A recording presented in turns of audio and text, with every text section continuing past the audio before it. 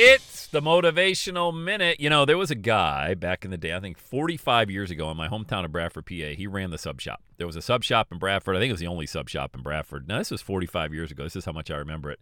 And every time we'd walk in there, he would smile.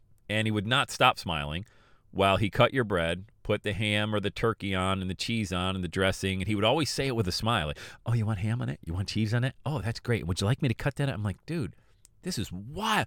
And I'd look at my brothers. I have 5 older brothers and 2 older sisters. And I would be in there with my brother.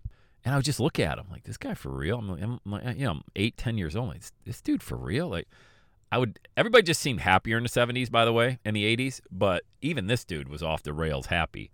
Like, it's just weird. And then he opened up his own restaurant in town back in, I think, the mid-'80s. Some had been 35, 37 years ago. And I just saw online, because I stay in touch with people in Bradford, that the restaurant that he opened closed. And it was kind of an end of an era in Bradford, PA, the hometown of Sam Crowley. And remember, you know, this is the main deal. Like Maya Angelou always says, people never remember what you did. They'll always remember how you made them feel. How you made them feel.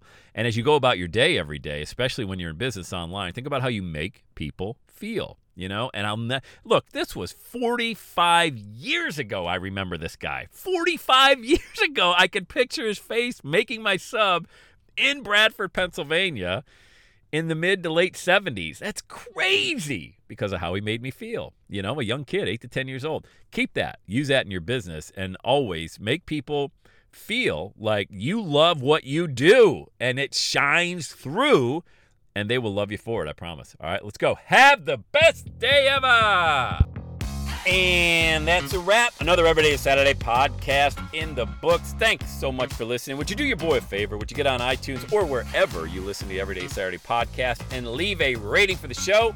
It helps amazing people like you find the show faster. And that's what I'm looking for, amazing people like you. Hey, I'm always hanging out on the interwebs. You can check me out on Instagram at Everyday is Saturday. Let me know you're listening to the show. Love hearing from fans of the Everyday Saturday podcast. And one last thing, when you're ready to launch, get on my calendar, go to launchwithsam.com. You and I are going to work together to set rocket fuel to your dream. Are you ready?